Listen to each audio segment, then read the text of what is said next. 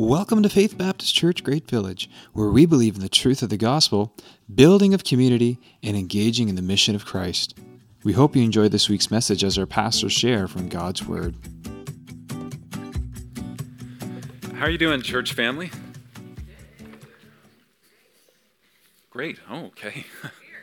We're here. It's always interesting how we answer that question, isn't it? And usually I catch myself saying, yeah, I'm doing really good. But not always doing really good. You know how that works? So this week, I'm not doing really good. So this morning I've been answering, I'm doing all right, and then giving a little bit of explanation. So here's my explanation. I was sick this week, and in these days, you don't talk about being sick. You don't let people hear you cough, right? So I hesitate even to say this. I got my tea up here. I'm hoping my voice holds out. We'll see how it goes. But Wednesday, I took a sick day. It was kind of a man cold thing. You know how that works? But head was full, voice sounded like Darth Vader. You know, what are you going to do? So I'll take the day, rest, try and get over it. And I thought I got over it. I had a life group leader. Here's how our church works. Here's how God works. I had a life group leader pop in, knock on the door. Here's a care package that our group made for our pastors, and this one's for you. The day, right after my sick day, I was like, well, thank you, God. That's what I needed. Then I was chatting with somebody on the phone. How are you doing? Well, actually, I'm feeling a little sick. Well, hey, I've got this awesome herbal tea remedy. What time are you going to be home? I'll meet you in the driveway and get it to you. Seriously? Okay. I received a letter of encouragement, chewing through this stuffed campaign content and linked to something else somebody was thinking about. So they shared it with me this week. All of these different ways our church is encouraging in the time of need. So I just want to say thank you. I appreciate you, church family. Matthew chapter 6. Do you want to turn there this morning? Jalen read this last Sunday. Such a beautiful scripture, and you know it well. Let's read through it, we'll pray, and we'll dig into it because we have some big questions to ask and some tough content to chew through today. Matthew chapter 6, verses 25 to 34.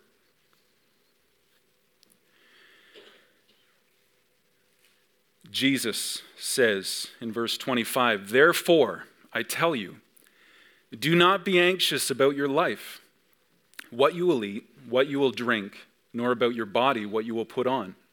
Is not life more than food and the body more than clothing? Look at the birds of the air. They neither sow nor reap nor gather into barns, and yet your heavenly Father feeds them. Are you not of more value than they? And which of you, by being anxious, can add a single hour to the span of his life? Why are you anxious about clothing? Consider the lilies of the field, how they grow. They neither toil nor spin. Yet I tell you, even Solomon in all of his glory was not arrayed like one of these. But if God so clothes the grass of the field, which today is alive and tomorrow is thrown into the oven, will he not much more clothe you, O you of little faith? Therefore do not be anxious, saying, what shall we eat, what shall we drink, or what shall we wear? For the Gentiles seek after these things, and your heavenly Father knows that you need them all. But seek first the kingdom of God, his righteousness, and all these things will be added to you. Therefore, do not be anxious about tomorrow, for tomorrow will be anxious for itself. Sufficient for the day is its own trouble." I love that last line. Would you join me in prayer today as we dig in?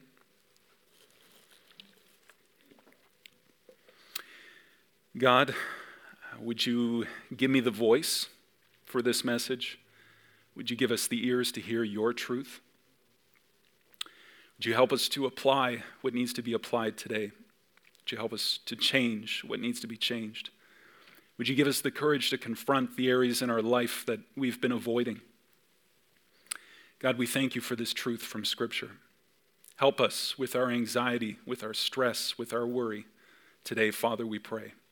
In Jesus' name, amen. People are worried. You worried today? Worried about war in Europe? Worried about viruses? Worried about the state of the economy? Do we keep our money in the banks? I don't know. People are stressed out about providing for their families, putting food on the table, clothes on the kids' back, paying rent, gas. There's so much fear out there right now, isn't there? So much fear about tomorrow. How can we keep up with the cost of it all? If it keeps going at this rate, what does tomorrow look like? People are busier than ever. There's so little margin in our lives these days, in our schedule, in our bank account. So here's the context of Matthew chapter 6. This is part of Jesus' Sermon on the Mount. It starts back in chapter 5 of Matthew. You've got the crowds, you've got the disciples, they're up on the mountain, they're seated, they're listening to Jesus teach. Jesus is teaching the Beatitudes, salt and light, anger, lust, divorce, retaliation, this whole downside up kingdom that Steve referenced last week. This is what Jesus is teaching on the Sermon on the Mount. Matthew chapter 6. I want you to notice a theme here that I think is important for our discussion today.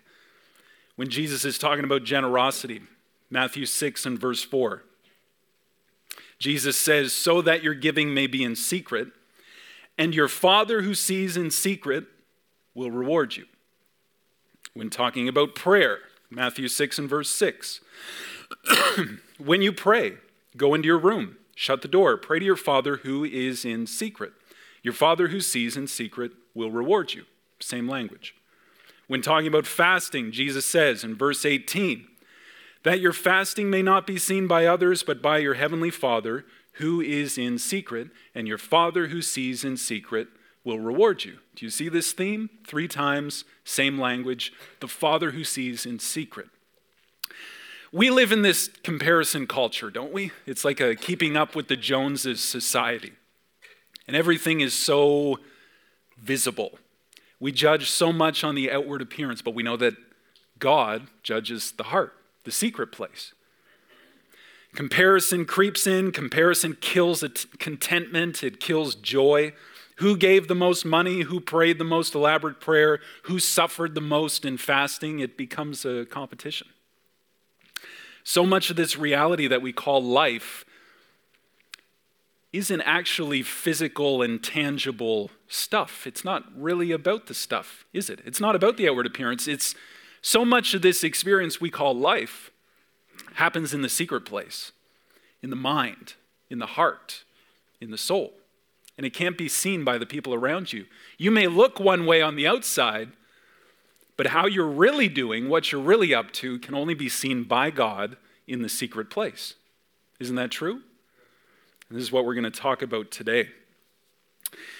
It's the secret place, the place that only God sees, that really determines how we're doing. Today we're going to talk about worry. Worry is something that happens in the mind and the heart. How we stress over our stuff is really indicative. It's a metric for where our faith and trust really lies. Do we trust God? Or do we fret and worry about our stuff?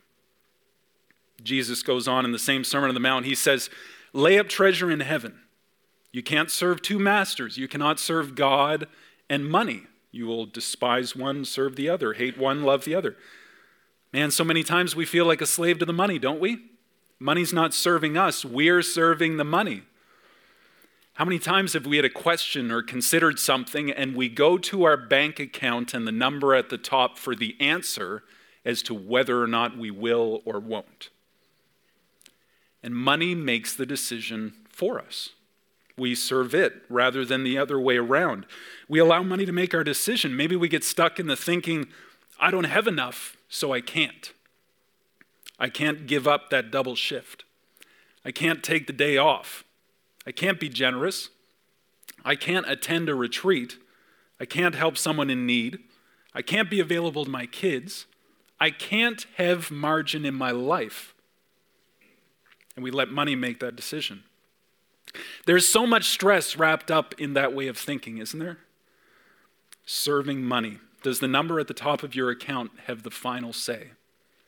Let's jump back into our scripture that we read at the start. Verse 25, Matthew chapter 6. Therefore, Jesus says, because your Father who sees in secret will reward you in that secret place, because you can't serve God and money, because you've got to seek first the kingdom of God, Therefore, I tell you, do not be anxious about your life, what you will eat, what you will drink, nor about your body, what you will put on. Is not life more than food and the body more than clothing? You know, as a physical human being with a body that's made up of material stuff, it really boils down to three necessities, three priorities for survival, for life.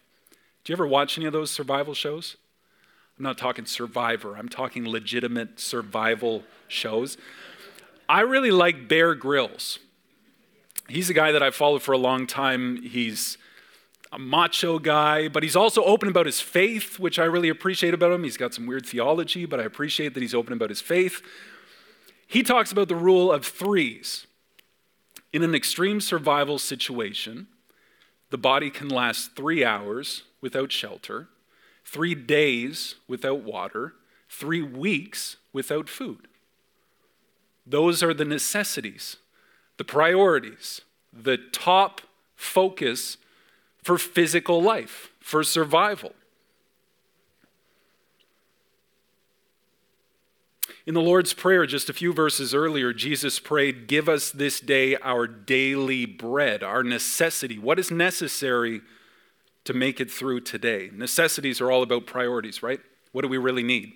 You watch some of these survival shows and these people don't get their priorities right. Spend all of these calories in hiking and traveling and setting up these big base camps before they establish a water source, and then they got to change their base camp, but they have no energy because they expended all of the resources too fast, too quick, because they didn't have their priorities straight. Survival, life, is all about priorities and having your priorities straight. And what Jesus is talking about here is priorities, focusing on what truly is necessary. Now, anxiety is just the opposite. It couldn't be more opposite than being focused on priorities. Being anxious about your life, Jesus says, do not be anxious about your life. The Greek term there is merimneo.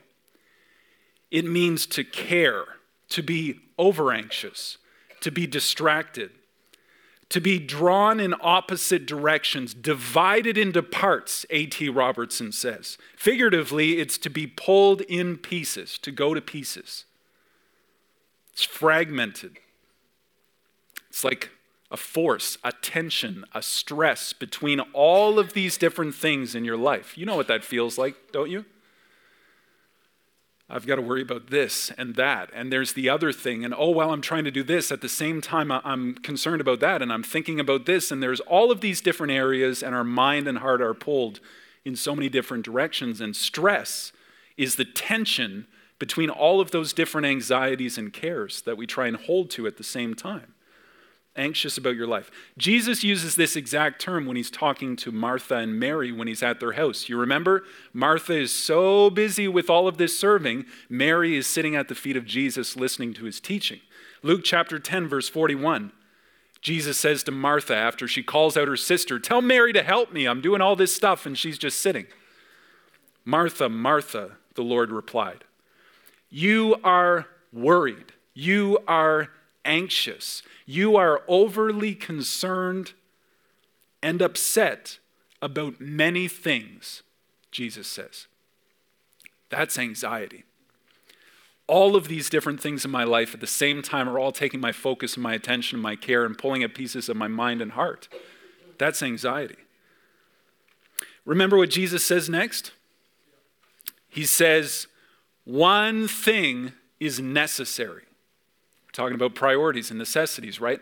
One thing is necessary, and Mary has chosen that good portion. One thing is necessary. Wouldn't it be great if all you had to worry about in the course of a day was one thing? Doesn't that sound good?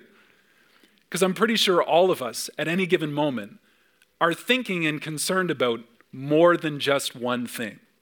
It's pretty rare if your only focus is one thing. Jesus says one thing is necessary. One thing has to be top priority. So if anxiety is being pulled in multiple directions at the same time, what am I going to eat? What am I going to wear? Where am I going to live? A choice has to be made. Anxiety says there's too many choices to make. You can't make them all. Where do you even start? It all becomes overwhelming. I just need help. For example, Martha. Tell her to help me. It comes down to priority, doesn't it? Do you remember the Say Yes campaign? You can't do everything, but you're gifted to do something, right? You can't do it all. Why do we trick ourselves into thinking we can do it all? Who comes first on your schedule? Who comes first in your bank account? Who comes first when it comes to your energy level? It's all about priority. A choice needs to be made. Now, let's get super practical right off the bat. Do you keep a calendar? Keeping a calendar, keeping a schedule, having something written down for the days of the week, the months, the year, it's a really super practical way to prioritize your time, isn't it? Do you have a budget? Do you sit down at the end of the month and take the credit card statement and see if it lines up with where your priorities, your budgeted priorities sat? You might think, maybe you're younger, just starting out in life. I don't need those things. That sounds like a lot of work. It's actually going to save you a lot of work.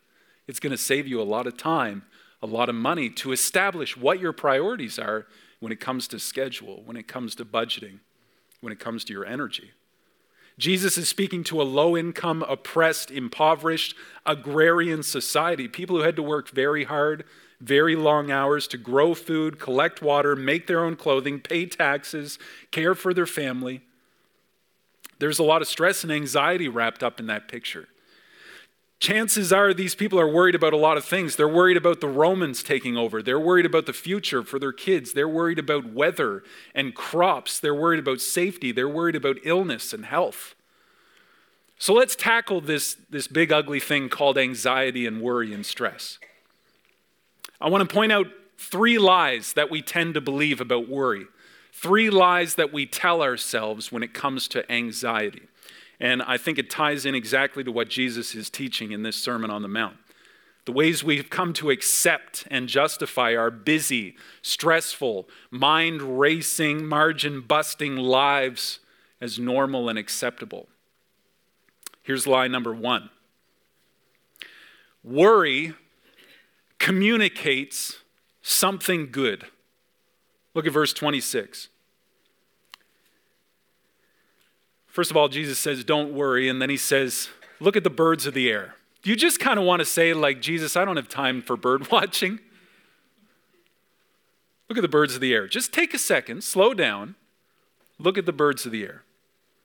They neither sow nor reap nor gather into barns like that foolish farmer who brought in that big harvest and said, I'm going to build my barns bigger and store it all, and fool, this night will be taken from you. The birds neither sow nor reap nor gather into barns, yet your heavenly Father feeds them. Are you not of more value than they? Birds are symbolic of freedom, right? Weightlessness, flight. They just kind of flutter away without a care in the world. There's a P-51 Mustang, which has been affectionately named the Worry Bird, and is parked at the Abraham Lincoln Memorial Air Site in Illinois. And out of 8,000 P-51 Mustangs that were built to fly in the war, it's one of only 106 that can still fly. Fortunate, lucky is what people say. People have also made these little metal figurines. I didn't know this. They're called worry birds. They fit in the palm of your hand. It's kind of like a stress ball. And the tagline is, you tell the bird your worries and cares, and it flies away with all of your worries and troubles. Doesn't that sound nice? For 2 easy installments of $15.99 and a small... I think these totally miss the point of this verse. It's not about luck. It's not about being fortunate. It's not about storing food. It's not even really about birds. It's about how much God loves us and cares for us and values us. We tend to think, we believe the lie that worry, stress, and anxiety, it communicates just how much we care about something. Man, I couldn't sleep a wink last night because I knew that project was due, so I stayed up until 3 a.m. stressing about getting it done. What we think we're communicating is, I'm a hard worker, I've got this under control, I'm dependable, I'm taking it seriously. But when we worry, when we stress, are we not devaluing the God who told us not to? Are we not refusing to take him at his word? It's like if you're trying to carry something heavy and somebody says, hey, let me carry that for you. So they pick it up.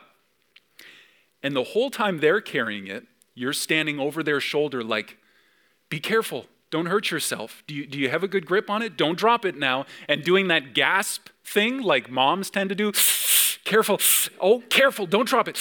And they're just kind of standing, do you need me to? Stress, anxiety, worry. Are we really entrusting that individual with the burden when we're hovering over their shoulder, chewing our nails in stress?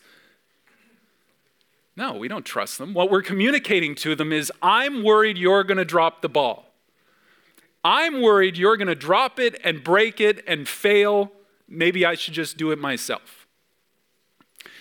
That's what worry and stress and anxiety communicates to a God who says, if I take care of the birds, am I not just as capable and loving and caring to take care of you?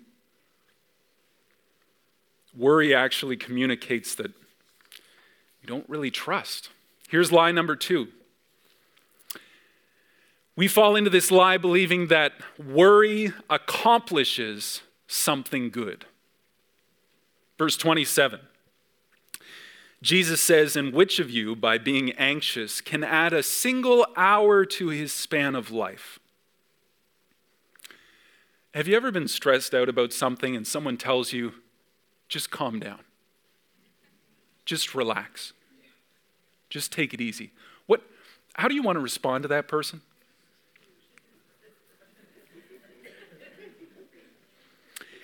Have you ever thought, I'm stressed. I know how much needs to get done. How can you be so calm about this? Do you even care? You should be stressed out about this like I'm stressed about this. Maybe you don't realize how much needs to get done. You need to be worried about this too. You're not taking this seriously. Tell me to calm down. You been in a conversation like that? What does worrying accomplish? Nerves? A racing mind that never shuts off even when you lay your head on the pillow? Maybe we think we're being serious about the task, detailed, getting it right, because if I don't, who will?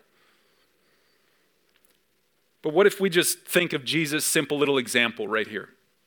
Can you add a single hour to the span of your life by being worried? Have you ever said, in the midst of a busy, stressful day, where you feel like you have to accomplish so much, if only there were more hours in the day? I personally sense stress and anxiety when I'm rushed, when there's a deadline that doesn't seem to provide enough time to get the work done. That's when I feel stress. And the night before the project is due, or the sermon is to be preached, or the event is to happen, I have these wild nightmares.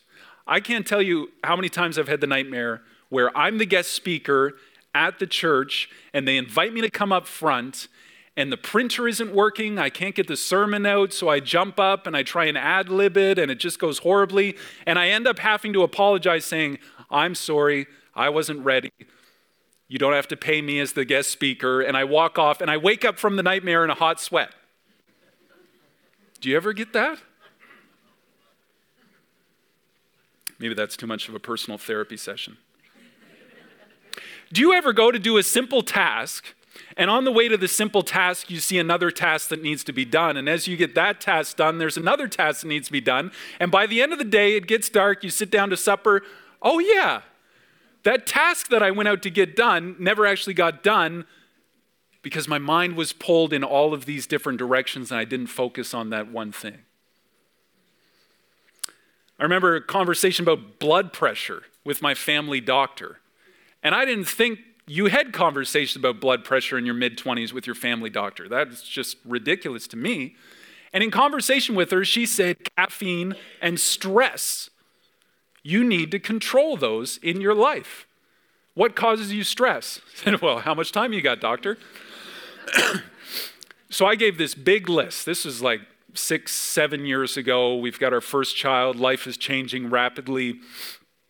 I gave her this big list, and she said, here's the problem. You're taking all of these things that you're concerned about, and they're becoming this mountain in front of you that you're never going to overcome. What if you just looked at them one at a time, prioritized them, broke them down? I thought, oh, that's pretty interesting. What does worrying actually accomplish? Nothing good, nothing healthy, high blood pressure. I think there's some irony in what Jesus is saying. You think you can add an hour to the span of your life by worrying? Actually, worry takes off hours from your life. I think there's some irony in that. Lie number 3 that we fall into believing about worry. Worry comforts us. This one sounded so wrong to me. And I tried to find out different ways to word it, but I think this is really what is being said. Look at verse 28. Jesus says, why are you anxious about clothing? What does clothing do? It keeps you warm, covers you, comforts you. Why are you so anxious about clothing? Consider the lilies of the field, how they grow. They neither toil nor spin, like those birds don't harvest and reap. Yet I tell you, even Solomon, in all of his glory, was not arrayed like one of these. But if God so clothes the grass of the field, which today is alive, tomorrow is thrown into the oven, that's a comforting thought, isn't it? Will he not much more clothe you, O little faith? 2 Chronicles chapter 9, the Queen of Sheba shows up to King Solomon to hear his wisdom, to see all the splendor. 2 Chronicles 9 and verse 3. When the Queen of Sheba had seen the wisdom of Solomon, the house that he had built, the food on his table, the seating of his officials, the attendance of his servants and their clothing, his cupbearers and their clothing, and his burnt offerings that he offered at the house of the Lord, there was no more breath in her.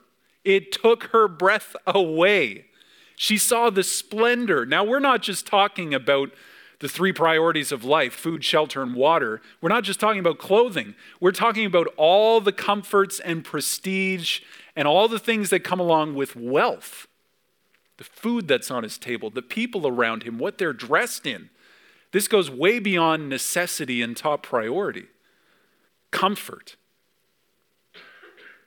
I was reading a few articles on anxiety and comfort and coping mechanisms and methods, relaxation. In 2011, Dr. Newman coined the phrase contrast avoidance theory. And it's the theory that revolves around the idea that people may make themselves anxious intentionally as a way to avoid the letdown they might get if something bad were to happen. So, because the vast majority, and I'm talking like the statistic is in the 90s, 90 percentile, because the vast majority of the things that we worry about never actually materialize and happen, people equate their thinking, their stress, and their worry as accomplishing that. I was worried about this, and it didn't happen. Therefore, worrying maybe played a part in bringing about that good, positive result. I know we laugh. I know we do, and it seems so weird. Worrying is a coping method for stress and anxiety. If we're worrying about something, there's a level of control, perceived control that we have over that situation. If I'm worried about it, there's a level of control that I feel I am exerting over it. Maybe I'm getting too deep and too clinical, but it goes kind of like this. If I'm worried and stressed about my alarm, chances are I'm going to wake up. If I'm worried and stressed about having money to pay off the credit card at the end of the month, chances are I'll have the money. Worry, stress, anxiety becomes like this heavy blanket that we weirdly take to comfort ourselves. Take shelter under it. It's like clothing. It gives an odd sense of control and comfort. We hide under it. We escape under it. It's easier to say I have too much on the go than to actually engage. Jesus says, but how much more will God clothe you, O you of little faith? This is a faith issue. isn't it? Isn't that what it comes down to? We believe the lie that worry can do what it cannot do. Look at verses 31 and 32 as we come towards the end. Therefore, do not be anxious, saying, what shall we eat? What shall we drink? What shall we wear? For the Gentiles seek after all of these things. Your heavenly Father knows that you need them all. Now, when Jesus uses the term Gentile, he's referring to people who are without God, people who are pagans, people who don't understand that they have a heavenly Father who cares for them and will provide for them. They chase after food, they chase after water, they chase after shelter. It becomes this kind of like this caveman picture, like we're just trying to survive. But Jesus goes on to say, that's not your story. That doesn't have to be your story. That should not be your story, your aim in life, just to survive. Your heavenly Father knows what you need. Do you believe that? God knows what you need right now. We've been offering discussion guides with questions with this stuffed campaign, and we're halfway through. And I want to remind you, there's physical copies out in the lobby. They come out in the newsletter, a digital copy. You can get it right on your phone. But one of the discussion questions for today's truth content is, who is best suited to determine what you really need? Are you the best person to make that call? Surely it's not the person sitting beside you, because they don't truly know what you truly need. But do you know what you need better than God knows what you need? Who's best suited to determine what you really need? Look at verse 33. Verses 33 and 34, and then I've got an illustration. We're going to sing a song, and we're going to be done for the day. Verse 33, but seek first the kingdom of God and his righteousness. Have you heard this verse before? Kind of sounds like the Lord's Prayer. Your kingdom come, your will be done. Seek first the kingdom of God and his righteousness. And all of these things will be added to you. It's all about priorities, isn't it? What comes first? Seek first the kingdom of God and his righteousness. And all of the other things that occupy our mind and heart and take our thoughts in different directions, causing anxiety, will be added unto you. Verse 34, therefore, do not be anxious about tomorrow, for tomorrow will be anxious for itself. Sufficient for the day is its own trouble. Why would we ruin today worrying about what may or may not, actually there's like a 10% chance that it might happen tomorrow? So I've got this illustration for you to end, and I'm hoping it works. It's from Pastor Josh Sutton from Seacoast Church.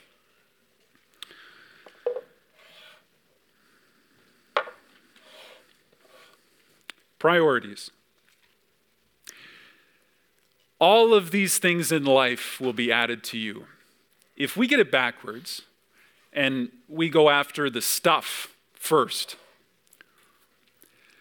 I'm talking in our schedule, in our budget, in how we expend our energy, we want to put ourselves first. We want to put all these things that occupy our mind and our heart first. If we do that first, it's really tricky to find space for the weightier thing, the more important thing, the more worthy thing. When we fill our life with stuff, it's really difficult to find space for God after the fact, isn't it? You ever fill your schedule and then try and serve at church? You ever pay all of the bills that come and then try and be generous? You ever do all the things that you want to do in the course of the day and then try and find energy for your family? If we get this backwards, it's very hard to find space and time for what truly matters in life. Seek first the kingdom of God. But if we do seek first the kingdom of God, and we put God at the forefront, give him the first fruits, give him the first moments of our day, give him the most important seat, the seat on our heart, and then we add everything else, seek first the kingdom of God, and all of these things will be added unto you. It's this crazy law of capacity, like somehow more space, more margin, more time, maybe more money, maybe more energy. All of a sudden, it just fits.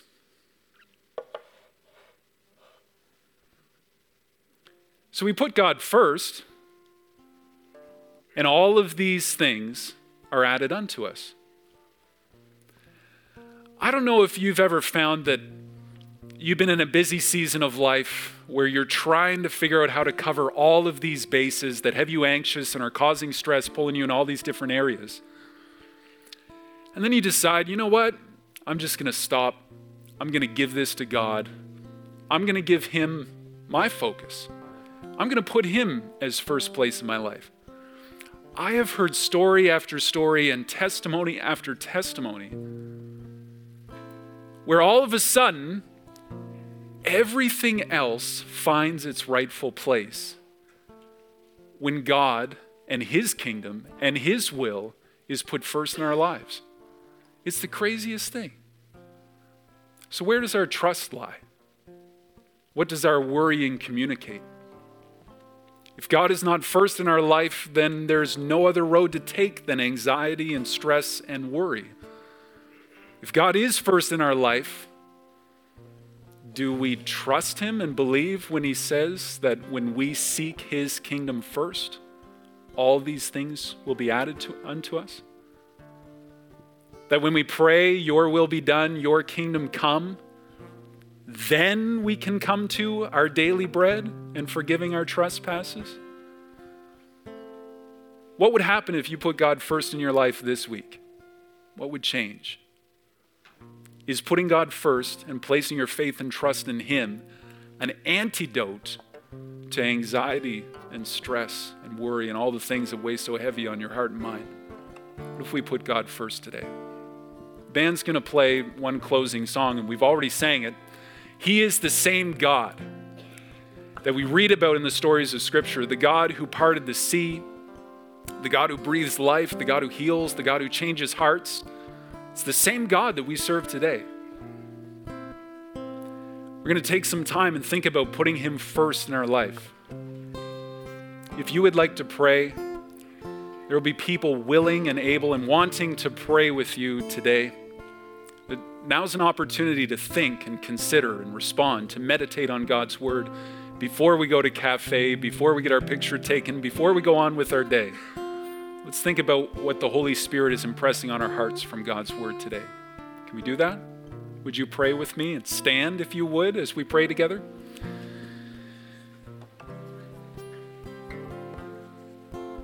God, your kingdom come, your will be done. Would you help us to seek first your kingdom? God, help us to give you the first and rightful place in our lives.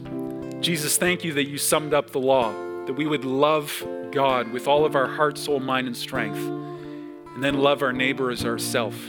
God, help us to have our priorities straight today. God, thank you that you have promised, you are willing, you are able, and we believe it to be true, that all of this other stuff in life will fall into place when we have you in the first and rightful ruling place in our hearts and lives, God. Would you be with our anxious hearts, our worried minds? God, help us to rest and recharge in the fact that you love us. You know what we need better than we know what we need. And God, I pray you'd give us the courage and the faith to leave that in your hands, Father. In Jesus' name.